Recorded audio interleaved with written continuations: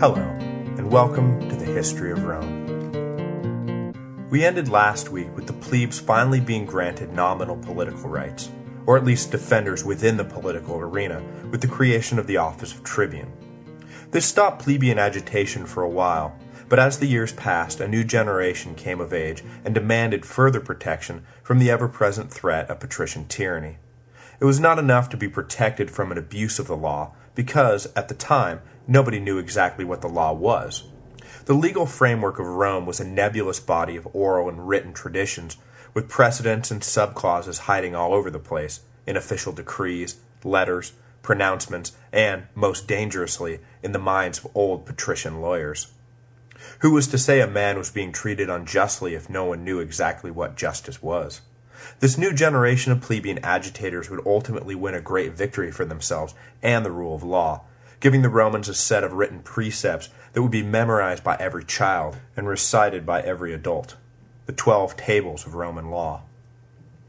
This official codification of the law occurred around 451 BC, but before we get to that point in our story, I want to give a brief account of what Rome dealt with in the 40-odd years between the inception of the tribunate and the creation of the 12 tables.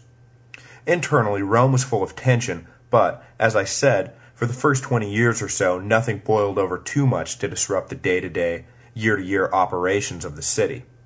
The consuls and senate still held the lion's share of the power, though they were now checked somewhat by the tribunes. The Romans were held together by an unceasing series of wars against their neighbors to the north, east, and south. To the north, they fought a particularly hard campaign against their old nemesis, the Veites, that ended in a stalemate in 474 BC, a campaign that came complete with a dressed-up Battle of Thermopylae, with 306 members of the noble Fabii family cast in the role of King Leonidas and his doomed Spartans. Protecting an undefensible pass, the Fabii clan fought to the last man to give the legions a chance to regroup. The battles fought to the east and south were of a different sort, and revolved around a geographically based cultural clash. Veii may have been in competition with Rome, but at least it was a settled city of civilized farmers. Out in the eastern hills, however, nomadic tribes, particularly the Volscians and the Aequians, pressed at Rome's borders. The nomadic herdsmen coveted Rome's soft, flat land, and tried every year to carve out some or all of Roman territory and turn it from parceled farms into a massive grazing zone. As a result, the Romans were constantly beating back encroachment by the migrant tribes, who occasionally mustered enough force to give the Romans a run for their money, but were usually dispatched easily. For the first 10 years after the secession of the plebes, and running concurrently with the on-again, off-again battles with Veii, the Volscians posed the greatest danger. They had already made great inroads south of the city, effectively securing all the land between the hills and the sea, blocking trade with Magna Graecia. The peak of the Volscian threat came early, in 491 BC, when a disgruntled Roman general named Coriolanus defected and led a Volscian army through the legions and right to the gates of the city. The Roman men beaten, the women were sent to plead with Coriolanus to end his attack, and it was only after a personal appeal from his own mother that Coriolanus' heart finally turned, and he withdrew the army. His Volscian officers were appalled at being denied their easy victory, and back in Volscian territory, they murdered their Roman leader. It has been noted that the story of Coriolanus bears a striking resemblance to the story of the great Athenian general Themistocles, and that the story was probably inserted later to account for the defeat suffered by Rome at the hands of nomadic rabble. The Roman ego demanded that Romans could only be defeated by other Romans. By the mid-480s BC, though, the Volscian threat had largely been contained, and the city was never seriously threatened again, though the Volscians maintained control over the southern plains for the remainder of the century, and were a constant menace along Rome's borders. Throughout the 470s and 460s BC, even though the external danger had been greatly diminished, the legions still went out every summer campaigning against the latest forays by the Volscians or Aequian raiders. The total military dominance of Rome over the hill tribes eventually led the plebe leaders to suspect that the patricians were not being totally honest with the threat level posed by the tribes. And with the record the Roman army had, it's hard to blame them. Without even breaking a sweat, the legions dispatched every enemy they encountered. A political pattern began to emerge. Plebe leaders would decry the raising of yet another army to go to battle with the Volscians or whoever, even though they posed no serious threat, and would denounce the Senate for starting wars to put off questions of further economic and political reform. These leaders would always, in turn, be denounced by the Senate as self-absorbed traitors who were putting personal ambition ahead of Rome's safety. The plebe leaders would shoot back that the patricians were sending men out to die for no other reason than to tighten their grip on wealth and power. A standoff would ensue, but Rome, being what it was, would ultimately raise the legion and the plebeian demagogues would be silenced. The Romans were soldiers, and fighting is what they did. Throughout these years, Rome's position vis-a-vis the nomadic herdsmen was never seriously threatened, though in the following century Rome would fight a knockdown, drag-out war with a rising hill tribe called the Samnites that would ultimately see all Italy eventually fighting on one side or the other. In the years after the secession of the plebes, there were essentially two major initiatives that excited the plebes and kept the patricians up at night. The first was proposed by a tribune named Valero in 473 BC. It stated simply that the tribunes ought to be elected by the tribal assembly and not by the comitia centuriata as they had been in the first years after the office was created.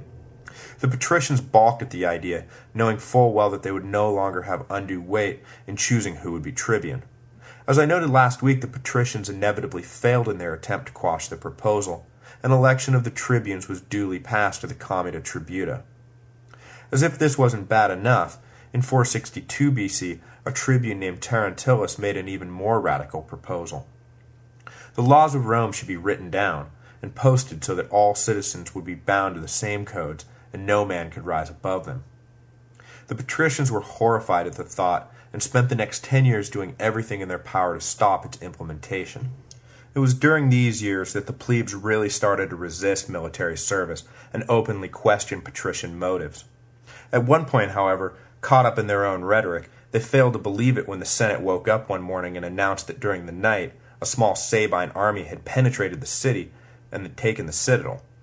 It was only after a desperate plea by the consuls that the plebes finally agreed to raise an army, finding much to their surprise that the citadel had in fact been taken and their city was under siege. The legions, along with a contingent of local allies, easily dislodged the Sabines, and the greatest casualty of the whole encounter was what little influence the tribunes had so recently achieved. The patricians, as a result, managed to put off Terentillus' proposal for another 10 years. In the end, though, they were forced to relent. Political consciousness had been raised in the city by travelers from the south who brought with them word of Solon's political reforms in the great Greek city of Athens, causing proponents of reform to beat a steady drum. Finally, a combination of plague, famine, and the economically destabilizing introduction of coins as a medium of exchange in 454 BC led to a crisis of confidence in the leadership, and something had to be done to assuage the masses. It was agreed in 451 BC that consular power for the year would be transferred to a body of 10 men called the decemvirate, whose main task it would be to collect and condense Roman law into a single uniform code to be published on bronze tablets in the Forum for all to see. Unfortunately, the total contents of the 12 tables, each posted on a separate bronze tablet, hence the name, have been lost to history, and all we have to rely on is occasional excerpts and summaries by later Roman authors. We know generally what topics each table covered, and the range in detail gives a fascinating insight into the Roman mind. Held within the tables, written 2,500 years ago, we find the basis for many of our own founding principles. For example, the 9th table explicitly forbids passage of laws against specific individuals, a principle still in force today, while the 1st table establishes the sanctity of the subpoena, or the requirement to appear before a court. The tables covered a wide range of matters, from lawsuit procedures to payment of debts, to inheritance rights, to upkeep of public sewers, to divorce and property boundary issues. I will not bore you with a lengthy recitation of the contents of each table, but I do want to highlight some of the more curious facets of the Roman legal mind. For example, according to the 8th table, a thief caught at night may be killed without penalty, but if the same thief is caught during the day, he must be delivered unharmed to the magistrates. Contained within the same table, we discover what the penalty was for throwing an unaimed weapon into a crowd. The accused was fined 1 ram. The 7th table states that fruit that falls from a tree onto a neighbor's property shall be the property of that neighbor, a provision which demonstrates just how scrupulously litigious the Romans could be. Death was the ultimate penalty, and was prescribed for a number of crimes, including murder and the destruction of crops, but also, interestingly, for matters involving the integrity of the courts.